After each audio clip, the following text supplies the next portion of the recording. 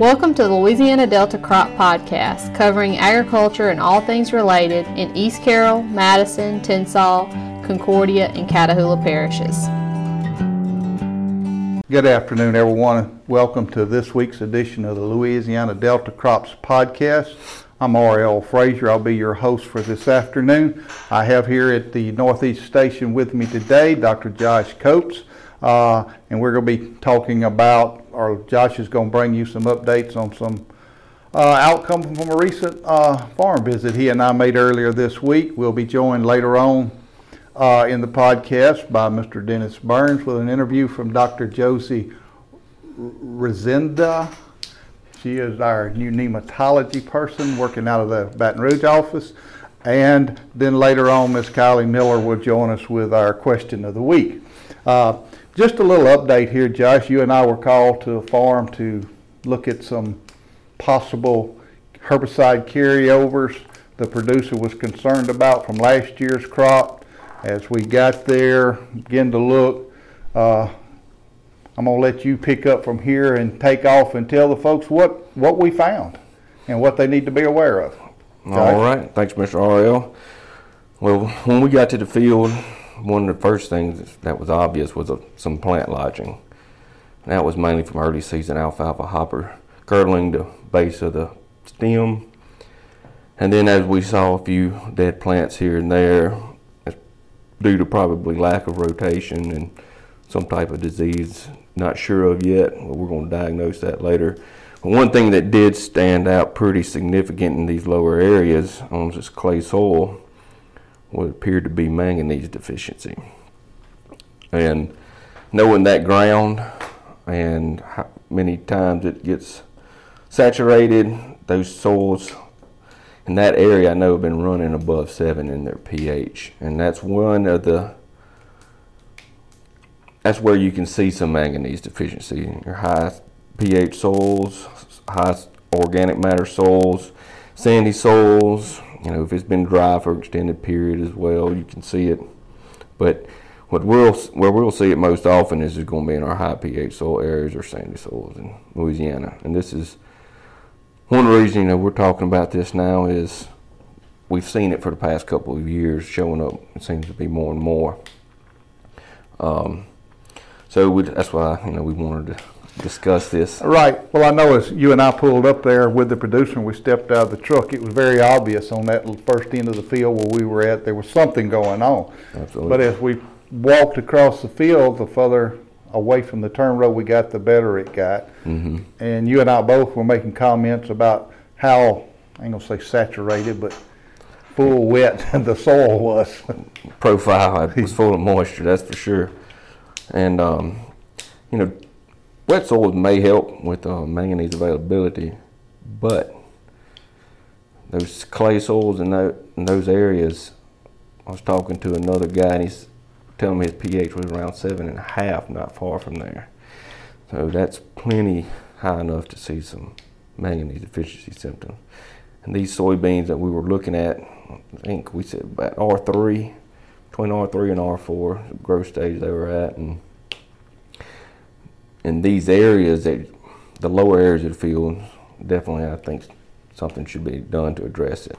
Do you think the magnesium was tied up with the saturated soils, the plants just wasn't able to pick enough of it up? Or do you think there's possibly a deficiency in the soil? I think it's just the availability of manganese with the higher pH is the biggest issue. Not to say that we've got a lot of rain for the past several weeks, keeping the soil fairly saturated, which is going to prevent the root from being highly efficient at picking up nutrients without oxygen. Okay. So, and I know you want to go ahead and talk a little bit about maybe a recommended treatment you offered him? Mainly, it'll be some type of foliar applied herbicide. Plants only need small amounts of manganese, so you can apply it foliarly, or look at using chelated forms of manganese.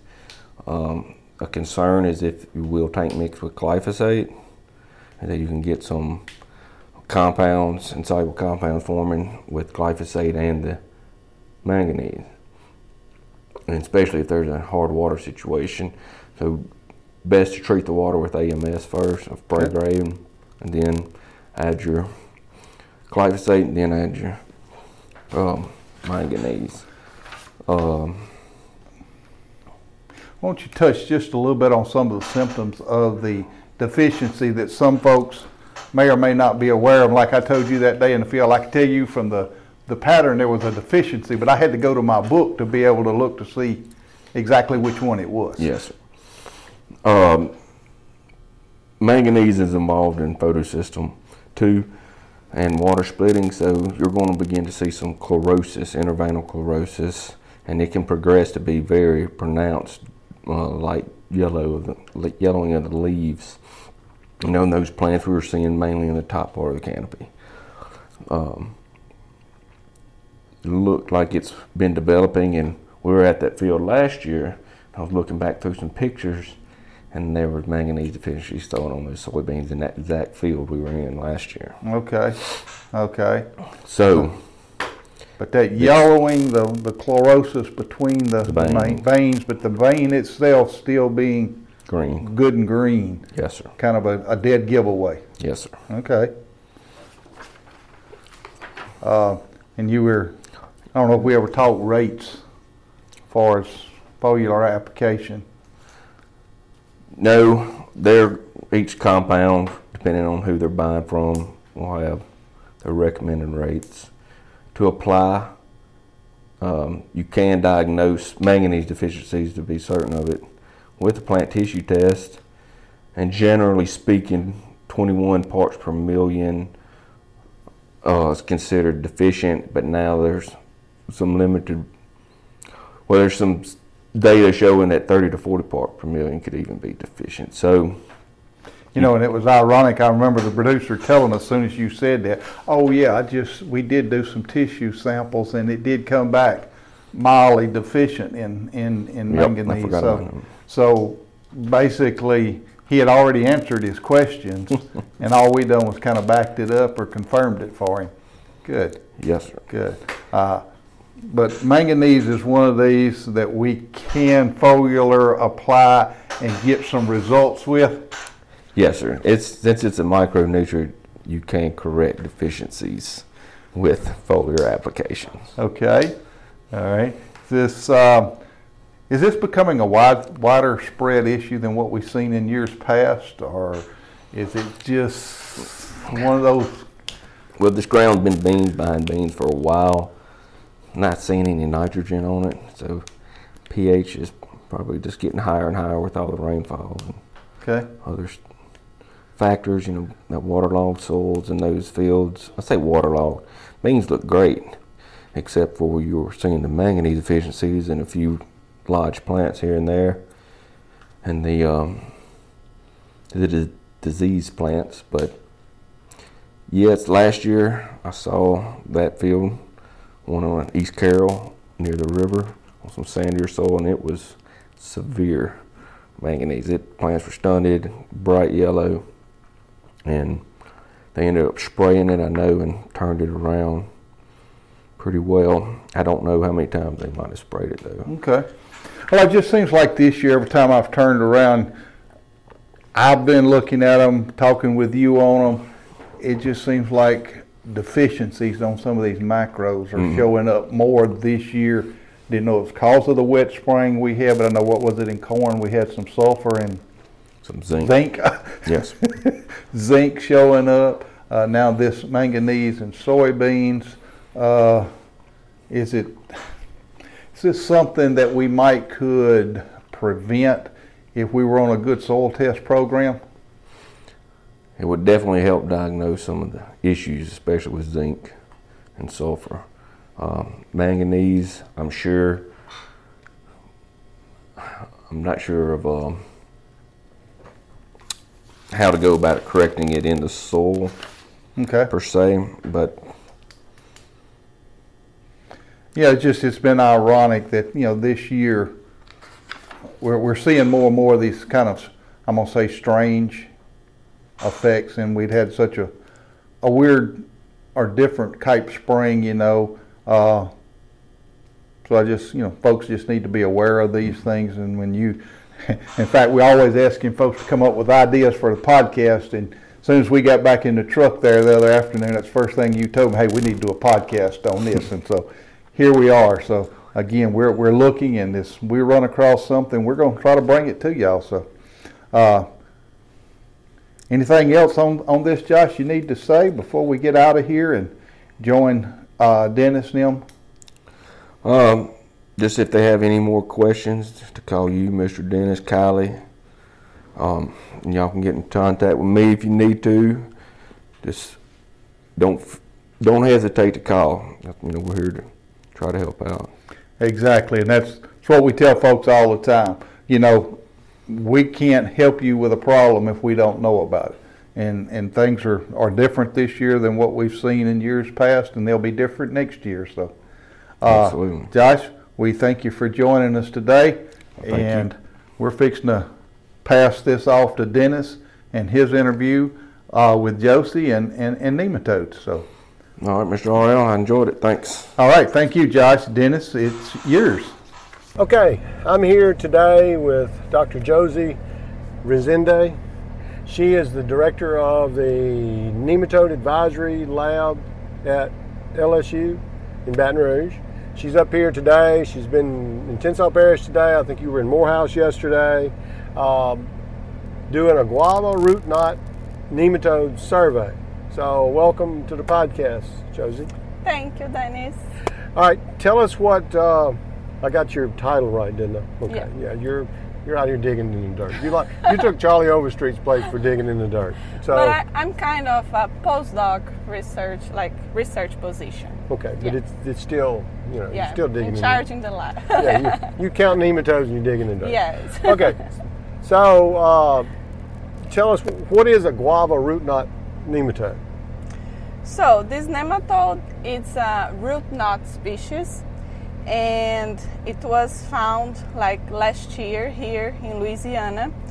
This is a nematode that has been causing serious problems in sweet potato in North Carolina. And last year, Dr. Overstreet, he found this nematode in a sweet potato field here in Louisiana. And since this root knot species can cause severe damage to sweet potato, this year we decided to do this survey to visit fields with root knot nematode problems, because we want to make sure the species that we have in these fields is not the guava, because the southern root knot and the guava root knot, they are very similar in host. They have the same hosts, and the morphology, if you look them under the microscope, they are very similar nematodes. So we want to make sure we didn't misidentify this nematode here in Louisiana. Okay, well, we've been riding around Tensas Parish, and today we've been in a cotton field, a corn field, and 2 bean fields. Yes. I hadn't seen a sweet potato yet, other than on the experiment station, and they were wet. We were right next to them. But so you're looking to see if it's expanded its area into different parts and different crops. Is that? Yes, because we can find root knot in cotton fields, in soybean fields, and the guava nematode, cotton, soybean, they are also hosts for the guava nematode. So we are taking these samples to bring back to the lab. We are using some molecular tools to we extract the DNA from these nematodes, and we can identify the species. So we just what we wanna see is that the southern root knot, it's actually the species that is present in our fields, not the guava. So we just want to make sure of that. Okay, so you're basically just finding out if we have it in other places. Yes. I mean, if it's spread. Now, where did it come from? It didn't show up in Morehouse Parish on its own. No, yeah, the farmer, he got sweet potato seeds from North Carolina. Okay. So yeah, this nematode was carried like in these seeds, root seeds from North Carolina. As long as we stay out of Morehouse Parish, we're all right. Is that what you're saying? So, okay. Well, Hopefully. Now you mentioned cotton and soybeans were a host, and we just came out of a cornfield, Yes. which in the field that we're in actually is a traditional one that we've had tremendous root knot problems and we've worked with in the past. Is corn a host also? No, usually like we use corn to reduce the root knot populations. So, but it's still like if you collect samples from these fields, you're gonna see the root knot, but like hopefully not high levels. Okay, all right. So it would still be present. Yes. Okay. Now the other question is what do we do if we have it? So we are taking this survey because if we identify these species like here in Louisiana, we will need to do some work to avoid like the spreading of this nematode, because it can be like a really a serious problem for our crops. Okay. And I guess one other question is it like the root knot that once you get in clay soils, it's no longer we don't have root knot in clay soils. No. And so it's similar. Yeah, it's more like sandy soils. It's the sandy stuff. Well, everywhere we went today has always had root knot nematodes. Yes. So you'll probably find some. So Hopefully. anything else that we need to know? When will we get results? Next week? Like yeah, we're doing some work, but I'm not sure if it can be that fast. Okay. Well, I just thought I'd ask. People, Yeah. You know, it's nowadays it's an instant society. You know. I know. But seriously, when like it'll be wintertime before you finally finish up. So what we are planning to do, like we take these soil samples in the lab.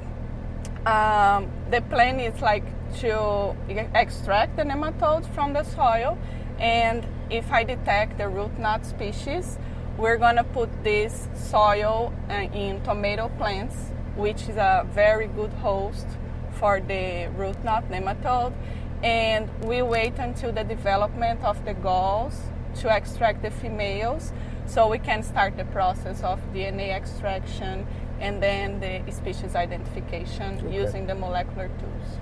So you're in a grow your own program, is that what you're saying? Yeah. Okay, I guess that's job security, I guess. Yeah. You know? So, all right. Was anything else we need to know?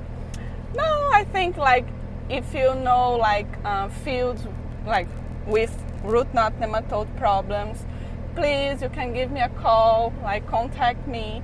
We are collecting these samples. So yeah, we are doing this work, and feel free to contact me so I can come sample in your field, or if you want to send me the samples. Yeah, we are here doing this work. All right, well, good. Well, like you said, like you just said, if anybody has problems with nematodes showing up in soybeans and silt loam, sandy soils, contact me, Oriel Frazier, Kylie Miller. We'll help you get a sample, and we'll get it to Josie, or we'll call her and get her to come look. Sure. So, and we thank you for being here and telling us about this. This is something new. We're trying to be ahead of the game. So thank you, ma'am. Thank you. All right, goodbye. Hey, thanks, Dennis and Josie, for that update on the guava nematode. Important information we need. Kylie, glad to see you've joined us here this afternoon. We're now in Concordia? I'm in Concordia today, yes. All right, good. What do you see going on down the southern end of our region?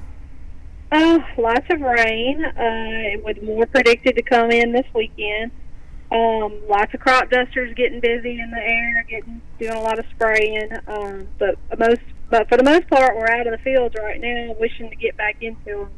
And I've seen a lot of people pulling their combines out and starting to go through that. So everybody's kind of starting to think about harvest, and hopefully maybe in the next couple of weeks, we might get to start cutting some corn. So it's ironic you mentioned it. I got a report today of a fellow over on the ridge that actually started cutting some real high moisture corn, but he had the capability of going into some tanks, and he spread really thin, so he's trying to get what he can early. Well, that's exciting. I hope you can get it all out. So. Yes. Tell you what I did find this week. I just thought about.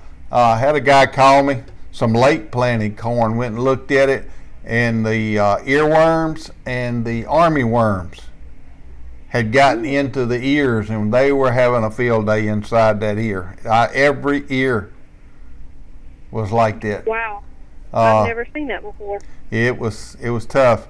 The only good thing was, the corn, I think, is getting far enough along into the dent that they're probably going to quit feeding on it anyway. It's going to get too hard for them.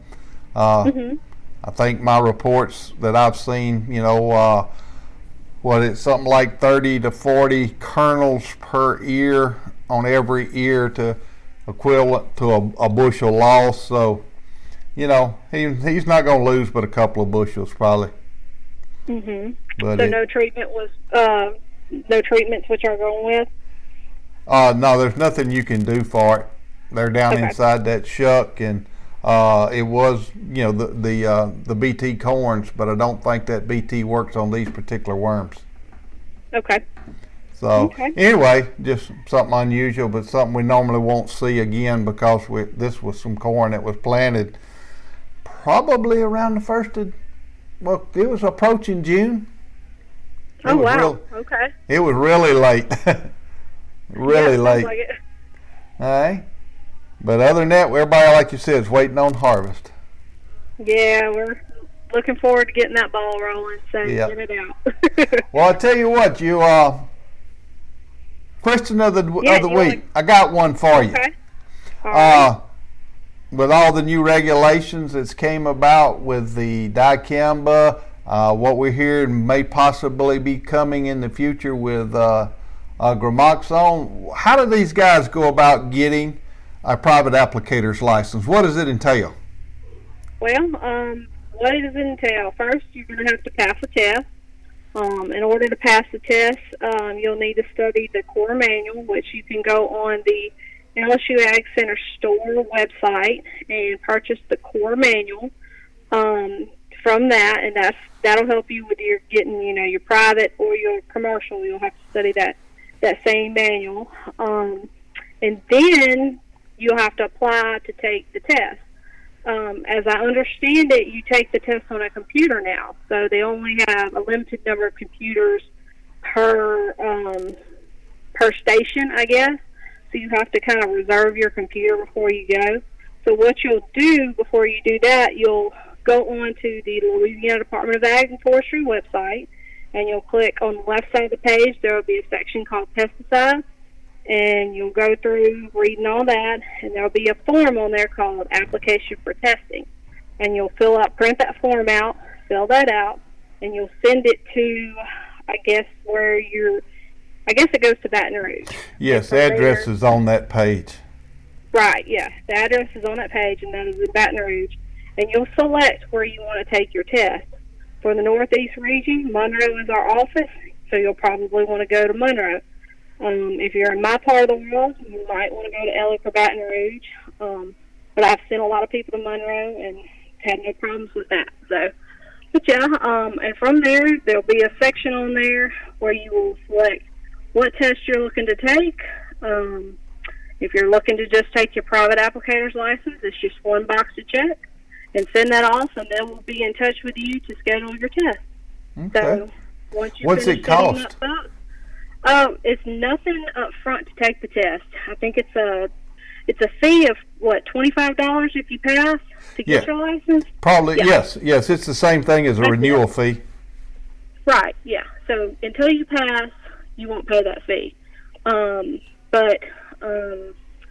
Let me think. Yeah, that's all. You'll just pay that once you pass, and you can take the test as many times as you need to, I assume. So there's no. Yes, I think they have what is it? They do have a time frame. I won't say like a week. If you fail it, before you can come back and take it again. But it's nothing to worry about. Everyone, goes through and reads that manual, hasn't had a whole lot of trouble with it. Kim Pope was doing some private applicator testing classes, and I got to attend one of those, and she basically goes through the book, and at the end she'll offer a test at the end to see how how you're doing. You can kind of see where you're at, see what you need to work on. Those classes have been really helpful. I sent a guy to one, and he went and passed the test on the first try. And he was a guy that was scared, gave me every excuse in the world. I hadn't taken tests in a long time. Yeah. But he seemed to have done well, and is proud of himself for doing it. So, you got to have that pesticide license, so you might as well get started. Yep. And like you said, you have to have it now to even apply the dicamba. I hear that next year you may even have to have this same private applicator's test before you can apply gramoxone. So I think it's coming. The ball has started rolling. Everybody's going to start requiring you to have a test to apply anything, any of your restricted pesticides. So, well, that's that's nothing to be great. intimidated about. Once you read the book, you'll see that it's not as scientific as you're expecting. And of course, if anybody needs a book, there are some parish offices that do sell books. Our office will sell some core manuals. I think the Franklin office in Catahoula does as well. But yeah, the website is an easy place to get that information. Yes. Yeah. Now, one thing I was told by a guy that went and took it on the computer, the old test that we used to give here in the office before they stopped us, it was a 100-question test. The computerized test is like 80-something questions. It's not the full 100. Okay. Because he blew my mind when he told me, I'm used to the old test, 100 questions, 1 point apiece. He said I made a 68 and a half. I said, how can you make a 68 and a half on a 100-point test, a 100-question test? He said, it wasn't but like, and I'm saying 80, I done forgot what he told me, but I said, okay. Yeah. He missed one question more than he should have. And he asked me, he had a couple of questions he had trouble with. He asked me about, I gave him the answer. He went back and studied a little bit more and went back and passed it. So yeah, it's nothing to be scared of. No. It's just something you got to do. Just study that manual. I tell my guys to study the questions at the end of the manual. At the end of every chapter. If you can study those questions, know the answer to them, you got a real good chance of passing. Can't guarantee it, but you can. Because some folks are like me. They kind of clam up when they go in there and see that word test. And like I tell my people too, I'm always willing to sit down with them and go through and highlight and talk about some of the things that are in that book. Of course, I don't have the test. I don't know what's on it, but I can tell you I've got the book. This is what it's going to be. Let's talk about it. So exactly. I'm always willing to do that. Exactly. Well, Kylie, we're running out of time for another program. Thank you for joining us this afternoon and answering that question on the pesticide licensing. All right. Well, I appreciate it. Thanks, everybody, for joining in. We appreciate your time and hope y'all enjoy the program.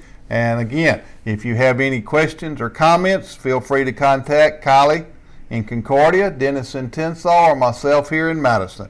Until next time, y'all be safe, and we'll hopefully have some harvest information maybe by the next time. Okay. See you later, Kylie. Bye. The Louisiana Delta Crop Podcast is produced by the LSU Ag Center Extension Service. For more information, visit the lsuagcenter.com or contact your local extension office.